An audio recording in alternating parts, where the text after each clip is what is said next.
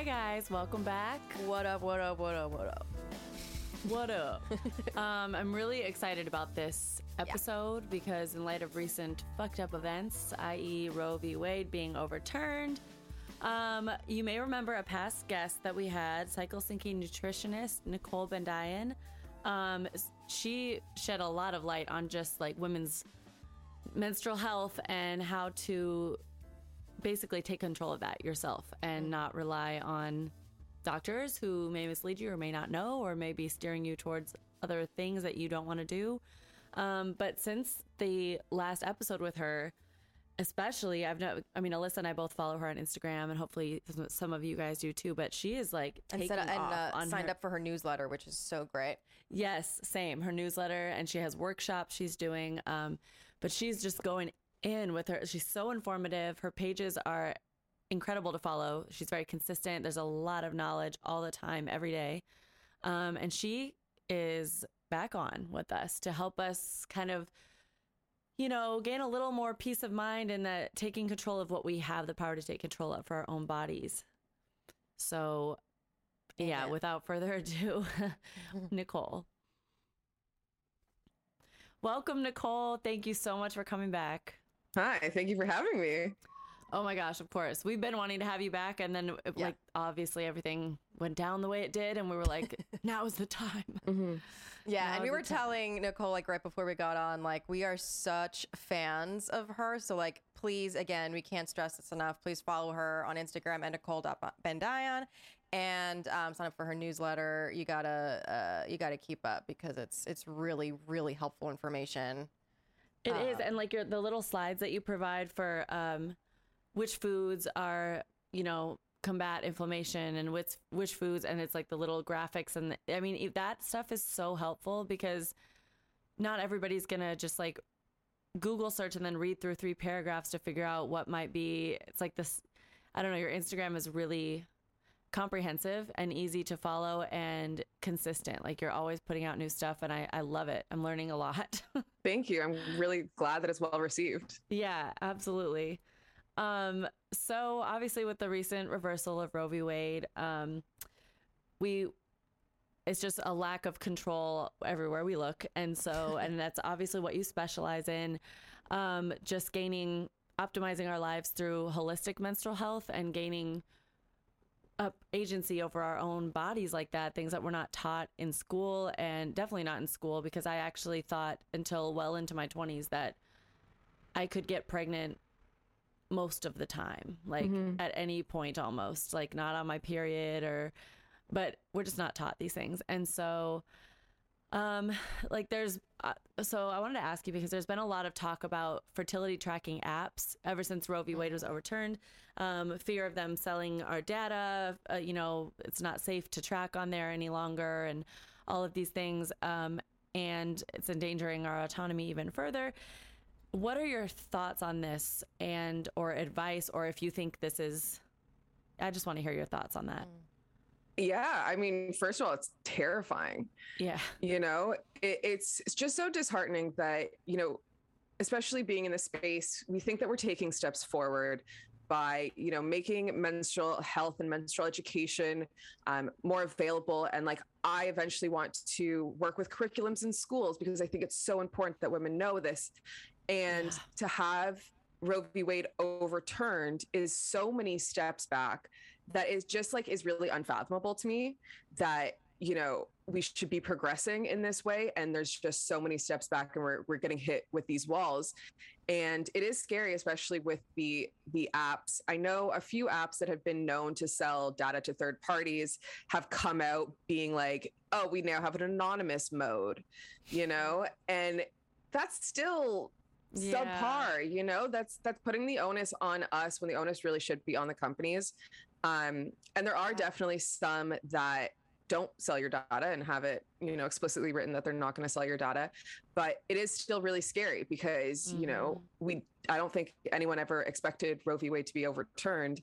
And now that it has, it's okay, but what are laws going to be like in the future? Yeah. What protections are we going to have? What autonomy are we going to have? So truthfully, I think that the best way to do it at this point in time is just to go back to pen and paper and, you know, have fertility tracking charts and chart your stuff on paper. Not only is that amazing because you get to keep the records and you have all this data and you have all this information, but I think that that is also a lot more personal and connects you to yourself a little bit more, you know, which I think is an upside to it. But it is really scary because we don't necessarily, like, we want to be able to use the apps. We want to be able to have it in our hands and be able to look at it whenever we want and not have to worry about carrying things around because we know we always have our phones with us. But, you know, it is about protecting our sovereignty. And I think first off, that goes to say we need to be educated on these things and we need to start empowering women to know about them. And I guess that's why I'm so grateful for the internet because, you know, I'm in Canada, but I can help people in the States understand their fertility more and understand their menstrual health more so that, you know, they can protect themselves a little bit better and have that bodily autonomy. Yeah. I know I had Flow before and then I got rid of it and then I went to Stardust. Are you familiar with Stardust at all? No, I'm not actually. It's like they're all women owned, and then but there's articles that are like, no, the encryption. It's like some encryption mode that I'm not super educated on, but apparently it's just I don't know. It should stop. So if they're subpoenaed, they can't really give any of the data away. But I don't know. It's like they're also saying that that's not even safe. So is there like I don't know, an easy way that you think one can start if they're starting with the pen and paper method with tracking their cycle? Like, is there like I don't know, an easy... Yeah, totally. It depends how deep you want to go. So I've recently designed a fertility awareness method workshop, and that tells you how to track your fertility symptoms and your biomarkers so that you can identify when you're fertile, because we're really only fertile about 6 days of the month. So if we're tracking all of those different things, then there is just like a one-page chart that enables you to chart your temperature, chart your cervical mucus, your cervical position, any other secondary symptoms that go along with it. And, you know, the chart's already there. It has space for notes and it's perfect because, you know, you can print out a bunch of those sheets and you have one a month and it works, you know? And then if you're not into fertility tracking, which I definitely recommend everybody do, because that gives you so much more data that just like a calendar method wouldn't really give you, because it doesn't take into consideration if you've actually ovulated, when you're ovulating, et cetera, which can all be affected by lifestyle and health and everything else. So I would definitely say, first and foremost, start understanding your fertility through the symptothermal method. And then with that, you have all this data, you have security. It's, with perfect use, is over 99% effective. But typical use is between 80 to 97% or 99% effective, depending on how strictly you're tracking your symptoms and everything else. And that's to prevent pregnancy or to avoid pregnancy. Yeah. Well, I was going to ask you that, like what the symptothermal method is, because I hadn't heard of that until your page. And I know that's because the question was how it differs from other fertility methods, but that's, other fertility awareness methods, but that's kind of what you're going over. So it takes a level of, you definitely need to be dedicated and consistent on it, obviously, just like all the methods, but you recommend it over others because I saw somewhere on your page, it tracks a higher number of biometric markers. Yes, right? So totally. So there's other fertility awareness methods. So there's the calendar method that just goes based off of your previous cycles and kind of predicts when you're going to ovulate. But that's obviously not that effective because ovulation can be affected by sleep, stress, food, diet, so many other things. And then you have the Billings method, the cervical mucus method, that you're just tracking your cervical mucus because your cervical mucus changes throughout your cycle and changes when you're ovulating and when you're fertile. And then with the symptothermal method, it tracks your cervical mucus, but then also tracks your basal body temperature to confirm that you've ovulated, as well as your cervical position, because that also changes when you're fertile. Oh, interesting. So how do you track those things? Yeah. Yeah, so each thing is going to be tracked a little bit differently, obviously. So your cervical mucus, you're going to track by visually seeing it. Okay. A lot of just on the toilet paper, you can see it. You can touch it. You can, put it between the tissue paper, the toilet paper. Cervical mucus that's fertile is really moist, and when it's very fertile, it's stretchy, so it can stretch between 1 and 10 inches. So you're tracking your cervical mucus by kind of feeling the sensation, as well as visually and to touch it. And then your temperature, it's important to track your basal body temperature, which is the lowest temperature throughout the day. And that's going to be right when you wake up in the morning. So if you're using a digital thermometer, it needs to be 2 decimal points if you're doing Celsius, 1 decimal point if you're doing Fahrenheit. And you're taking it at the same time every morning, as soon as you wake up, before you get out of bed, before you do anything. Or what's really great is now there is basal body temperatures that are wearable, and that will automatically track your lowest temperature of the day. Yeah. So something like Temp Drop it's an armband monitor, and you just wear it at night and it automatically will track your temperature. That's cool.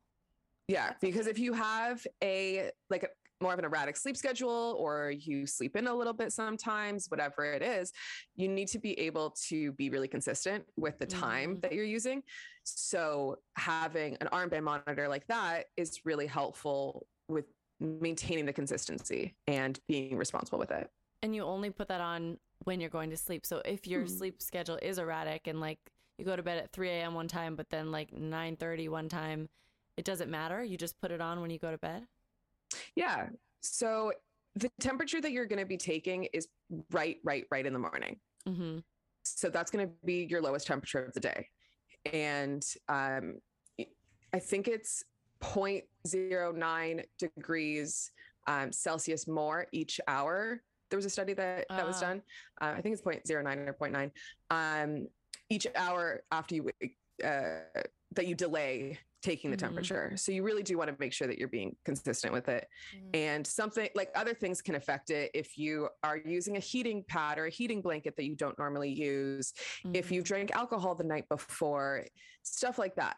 But if you really truly understand the method and you are educated on it and work with a fertility awareness method educator, you'll be able to understand, why there might be a variance, Wow. And so it's those 2 biomarkers are the cervical mucus, the basal body temperature, and there was another or no? Cervical position. Oh yeah. It's considered optional to track this, but I super recommend tracking it. Pretty much what happens when we are not fertile, our cervix is lower and it's firmer. So it feels like the tip of your nose and it's really closed. But when we're fertile, our cervix actually rises, is a lot softer, like pursed lips, and is a little bit more open. So if you manually feel it by inserting a finger, very clean, make sure that these are clean hands, but you can actually feel your cervix.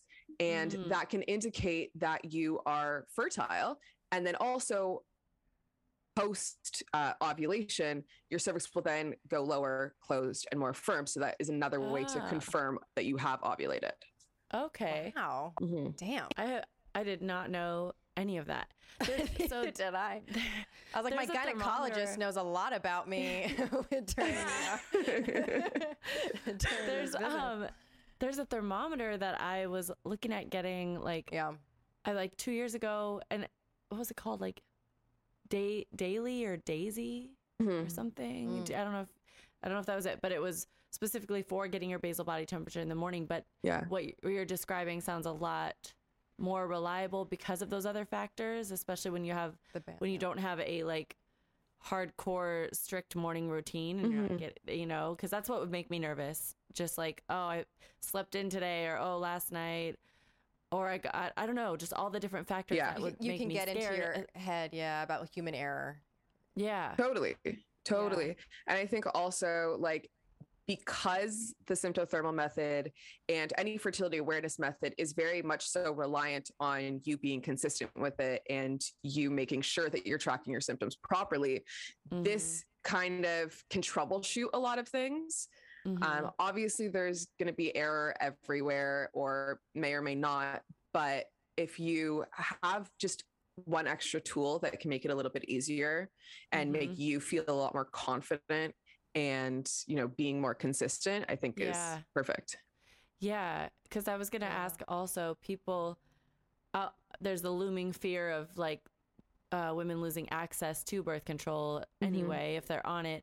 But for those who fear that natural tracking methods like this are less effective than synthetic hormones, which I understand, like if you're, like you're saying, if you're consistent, it's not. But how do you, what would you say to those women who are just a little hesitant to do it because they're afraid of the human error factor? I would say, first of all, that if you look at the statistics of effectiveness within a year, and the efficacy rate and the failure rate, they're pretty close. You know what I mean? And it's a sacrifice that you're making when you take hormonal birth control that I just can't necessarily get behind for most people. Like, first of all, I'm going to say on my page and whatever it is, I do talk a lot about ditching birth control and trying to steer away from hormonal birth control. And by no means is that saying that I think that birth control should not be accessible to whoever needs it. And what I truly believe is that it's all about informed consent. And I don't think that we're given informed consent when it comes to our birth control, because we don't have, first of all, because we're not actually told about the symptoms that can come about, the cancer rates, all of the issues that come with hormonal birth control. But then we're also not taught about other options that are viable and effective. And I think that just needs to be said. Like it needs. Yeah, I mean, our education here in the States, I'm sure you know, is just abysmal when it comes to anything that involves female reproductive rights, our system. You know what I mean? Like, there's been so much talk about, you know, after overturning Roe, about how an ectopic pregnancy works, and these men arguing like what that is. It's like, oh no, it's still viable, and no, it's so horrifying how little our leaders know, because obviously they're mostly white men and don't give a shit. So obviously it's going to trickle down to our education system, and we are consistently left in the dark about what's best for us. And it's just so sad. Like, there's so much data that we just don't know. And this is completely, not completely off topic. It's like, I just learned that airbags are actually tested for tall men and a certain size. And I had no idea that. I was like, we're so car safety ratings, like test dummies and all that. It's done for men. Another crazy thing is that because a lot of medical tests and everything else is done on men, women have a higher rate of dying from a heart attack because our symptoms express a little bit differently. So there's people out there who are teaching women how to fake the symptoms that a man would have having a heart attack so that they'll actually be listened to. No way. Oh, yeah. It's messed up. Have a heart attack and then have the wherewithal to be like, okay, now I have to just like, or whatever. Yeah. The fuck. Oh my God. For survival. Yep. I'm so sad. Like, I don't even, I mean, just the fact that we're not taught anything, but the whole structure of society, ours and US and Canada and a lot of Western societies, you know, it's like there's morning meetings at work, you get up early, you do this, and it's like after work drinks around 5 p.m. It's happy hour and then dinner.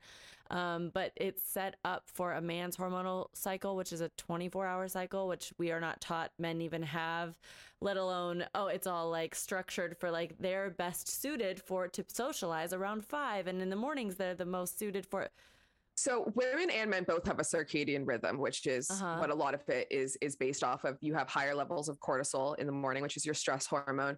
And then those begin to dwindle throughout the day to make way for melatonin so that you can actually sleep.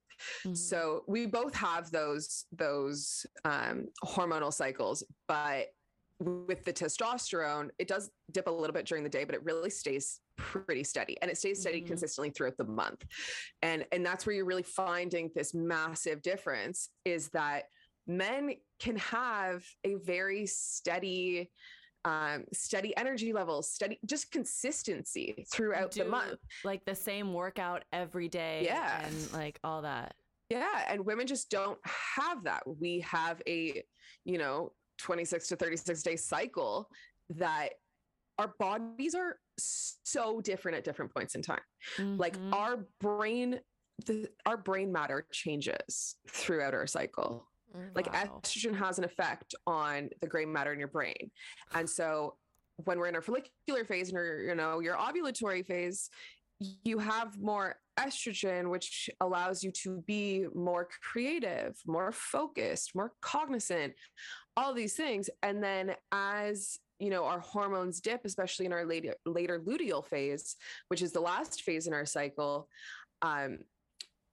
we have more difficulty focusing. It's been shown that ADHD medication is not as effective on women in their later luteal phase because of what's going on in our brains and our bodies as well. Like women are more prone to injury in the first half of their cycle. Wow. And it's, yeah.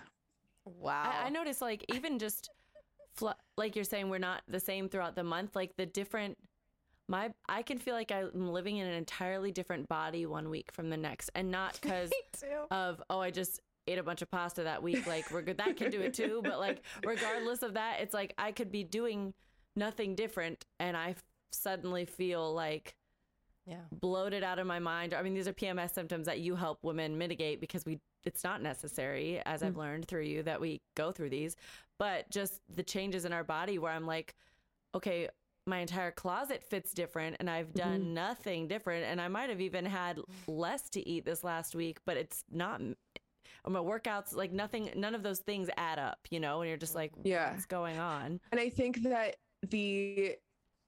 for me, before I started cycle syncing, before I knew what that was, I would be so affected by those things. I would feel so guilty if I, reacted a way that I had tried really hard not to react in the previous phases, or, with my body image. And I struggled with body image for a really, really long time.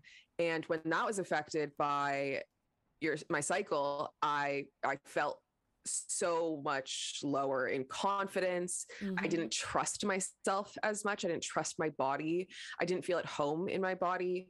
And I think at least when we have the knowledge of it, obviously a lot of these things are ingrained in us and will be triggered by certain things regardless. But when we have the knowledge that we can kind of take a step back from, this is my reality or this is my hormones. Yeah. There's such an empowering feeling there to be like, oh, it's just because my serotonin levels are really low right now because my hormones are low. And I can tell myself I just need another second. And you take the onus off of yourself in so many ways. And I think that women already have enough to deal with. The understatement of the year. No, I think life is so easy for us. We're just, I remember thinking too, like, a heart attack, on the heart attack thing, like heart attacks are also like, women don't really notice them too, because period cramp pain is like actually far more painful than a typical heart, or can be, than a typical heart attack. But the talking about the hormonal changes and what all that comes with PMS is really what attracted me to you. I was also attracted. It was vice versa. You just noticed us on our Instagram that we had crazy PMS, and you're like, I gotta get these girls. Need to go. The SOS was calling me. The SOS is just like, they need help. They need help. Yeah, just red flags. But I'd love for you to talk about the main factors that can contribute to those big hormonal changes that happen and why PMS is so intense and PMDD is a thing, you know? Well, PMDD is a little bit different than PMS. There's a lot of studies and research that shows that PMDD is not as affected by your hormone levels as it is by the reaction that you're having to those hormones. So it's kind of like a discrepancy with how a quote unquote normal body would process these hormones versus someone with PMDD could have, steady hormone or, balanced quote unquote hormone levels, but still be impacted just because of how their body reacts to those hormones. So that's kind of like a separate thing, but there's a lot that you can do for PMDD. And we talk about it a lot because, again, something that's not talked about. Once again. Surprise. But with PMS symptoms, a lot of them have to do with the balance between estrogen and progesterone in our luteal phase, so our last phase of the cycle. And that can be affected by a bunch of different things, but especially now is a lot of our products that we use, a lot of, what we drink out of or eat out of have these endocrine disrupting chemicals that act like estrogen, are really inflammatory. And that can, add to a lot of these issues. And then not being able to process out estrogen properly from our body, because these hormones do need to go through your systems, and it needs to go through your liver and be metabolized and then actually be eliminated through your bowels. And when we don't have that system functioning well, then they can be reabsorbed into the body, and that can cause a lot of havoc. But then, you can go, so there is 5 different types of PMS, which I believe we talked about on the last episode. Yeah. Go check that one out. Go check that one out, please. You're going to want to listen. When you say like things that you eat out of and drink out of, are you talking about like our bowls and our plates and plastic? Oh shit. Plastic. Yeah. BPA free. BPA free is a little bit better. Some companies will just use another chemical that they haven't really caught onto yet. But then also to be, more specific with it, because a lot of people might not have access. It's a lot more expensive to have glass and stuff like that. The really main things that you have to look out for is never heat anything in plastic. So don't put hot food into a Tupperware, take it to work, and you're eating out of that. Don't microwave in plastic. Don't put hot drinks into plastic. If you can, those to-go cups, they're lined with plastic, and after about 15 minutes start to deteriorate. And particles will get into like the coffee to-go cups. Yeah. So it'd be really helpful if you have like a stainless steel thermos or mug that you can pour it into. That's just another way to kind of mitigate that. So and with acid as well. So anything really acidic you don't want to have in plastic. Somebody because I've the Starbucks cups or any coffee shop cups, I have microwaved many times before. Like I'm at work and I'm just like, oh, there's something now, it's getting cold, and I microwave it. I take the lid off and microwave it because I'm like, it's a cardboard cup. Obviously there's that line. One of my friends recently was like, Molly, don't put those in the microwave. And I was like, why is it going to explode? And he's like, no, it's like there's plastic in the thing and it's melting and and I was just like, every coffee shop uses these cups everywhere. That's disturbing. That's cool. Fragrances too, a lot of hair products, a lot of skin products. A lot of us don't recognize that our skin is an organ and we can absorb things through our skin. So if we're lathering ourselves in things that contain endocrine disrupting chemicals or things that have been proven to be carcinogenic, especially for women who are, wearing all the makeup, using all the skin products, like relaxing their hair relaxers are massive with it. Fragrances, stuff like that can be really detrimental to your health. And soaps, I imagine too, like any kind of soap that you use for your body, I imagine those are probably huge culprits. Are there oh yeah, go ahead. Go for it. I was gonna say, are there soaps that you prefer to use, like body soaps? Yeah, so I prefer things that are that don't contain fragrances, synthetic fragrances, especially. So if you have something, you find something that has essential oils in it, that, you know, is a little bit more beneficial. Okay. With soaps, there is lauryl sulfate that can be carcinogenic. So that's more of the carcinogenic side. So just trying to go as clean and natural as possible. If you go on to, I believe it is the Environmental Working Group, so ewg.org, they have a list, and or if you just search it online, because I don't know if it's exactly EWG that does this, but there's a website that you can plug in your product and it will give you the rating of how toxic it is. Oh, wow. That's helpful. Yeah. And you can look through them to find ones that aren't as toxic. I think I've even seen on TikTok, like people use an app where you go to the store and you can scan the barcode and it'll tell you how fucked up it is.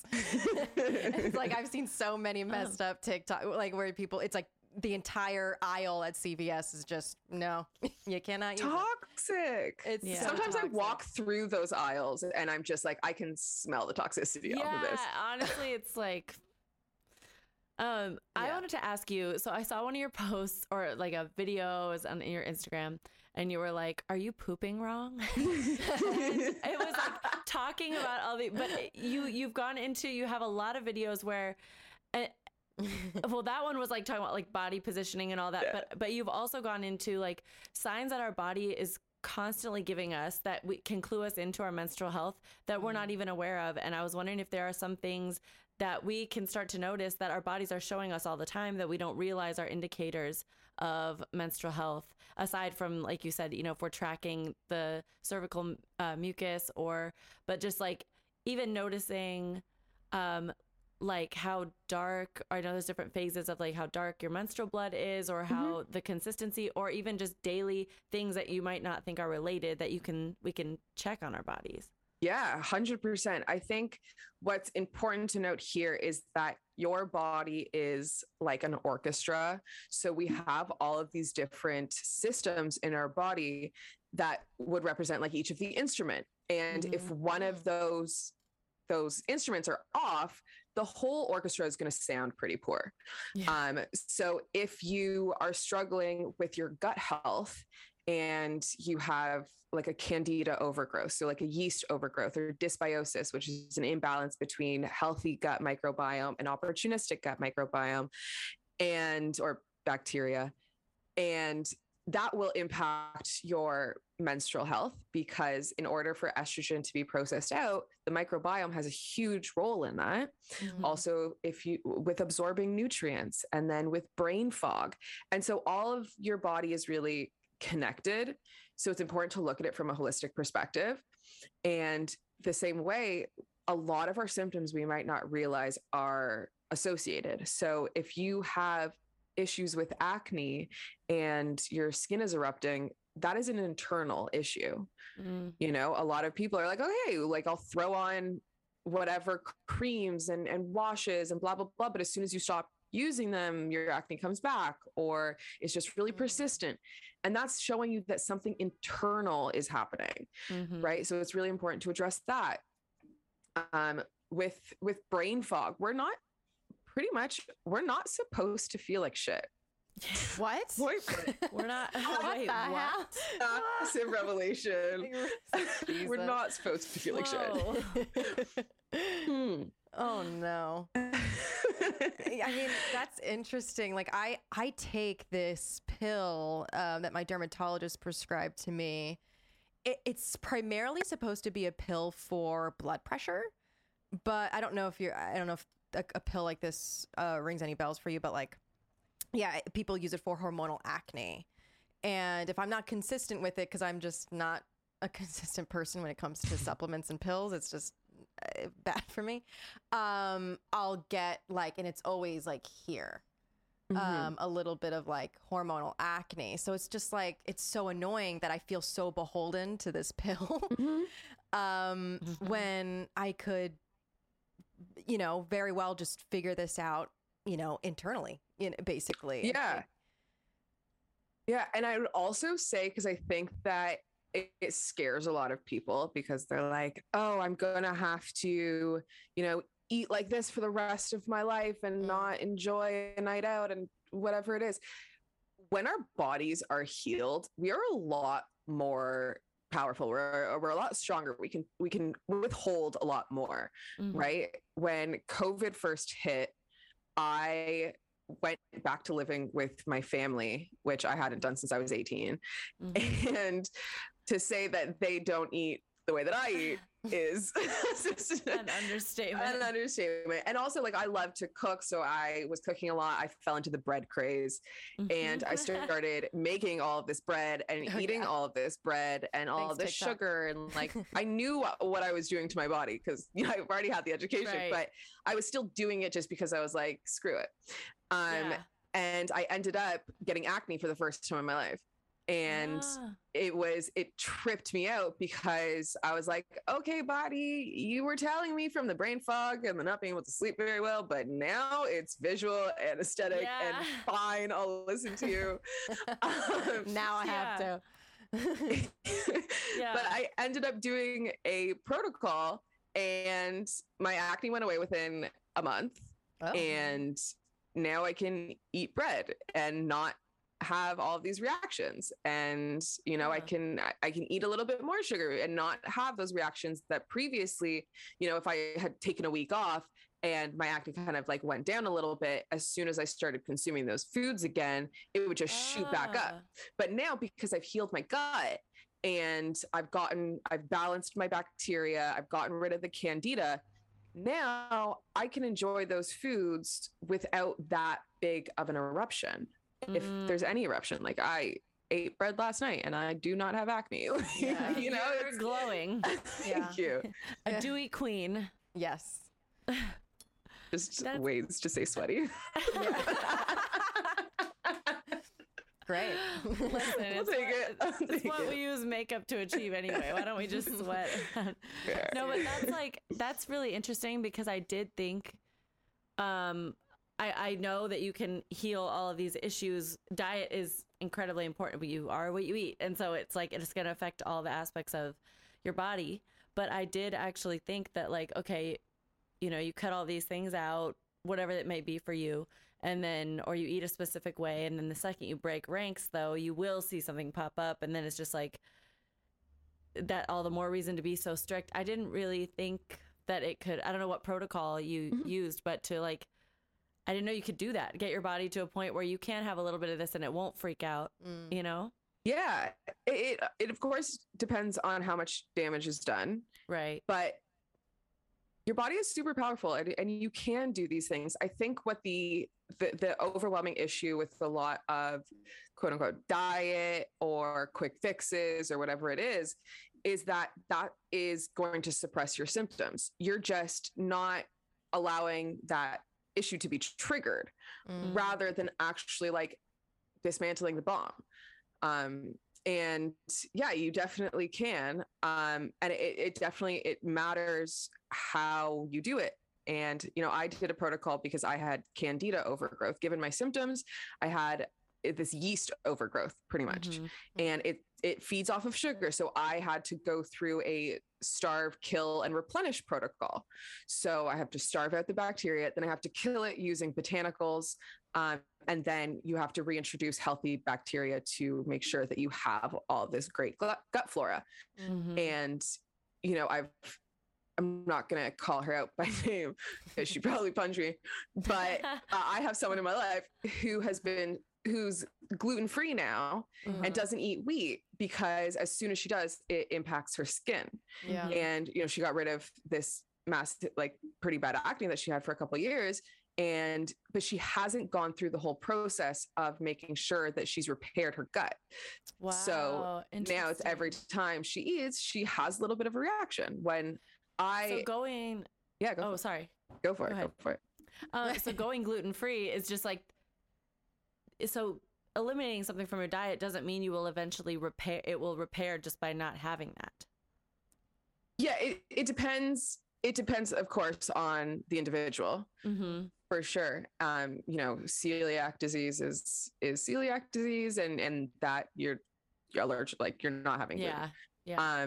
But for a lot of issues that people have, or a lot of the reason why someone might end up going gluten-free is because of the way that your body is reacting to it. That is because of your gut health and even a lot of other food sensitivities. Like I was listening to a podcast with, I forget what the doctor's name was, but he's a functional medicine doctor. And he was talking about how food sensitivity testing is also kind of fear mongering and a little bit benign because you go get a food sensitivity test that reads you out all of these things that you're sensitive toward.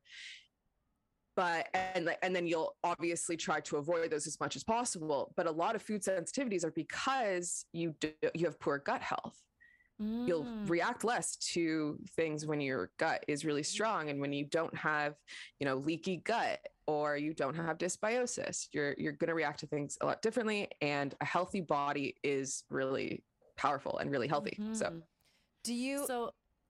Oh, sorry, babe. I was going to say, do you have opinions on, because I was thinking too, and I'm wondering if this is more of an American issue or North American issue, because I've heard like breads in Europe affect you way less. Like, is there truth to that as well? Or is it like a regional thing? Yes. Dairy too. Dairy, I noticed that with and dairy. meats in general, yeah. Pretty much everything. Yeah. So a lot of my acne I moved to LA after I started having a little bit of this acne, and then I moved to LA, and then it burst so much more. Like it was wild. And then when I came back, it like settled down a little bit. And I was like, oh, look at all this American food messing me up. But what was really intense is I lived in Vietnam for a year.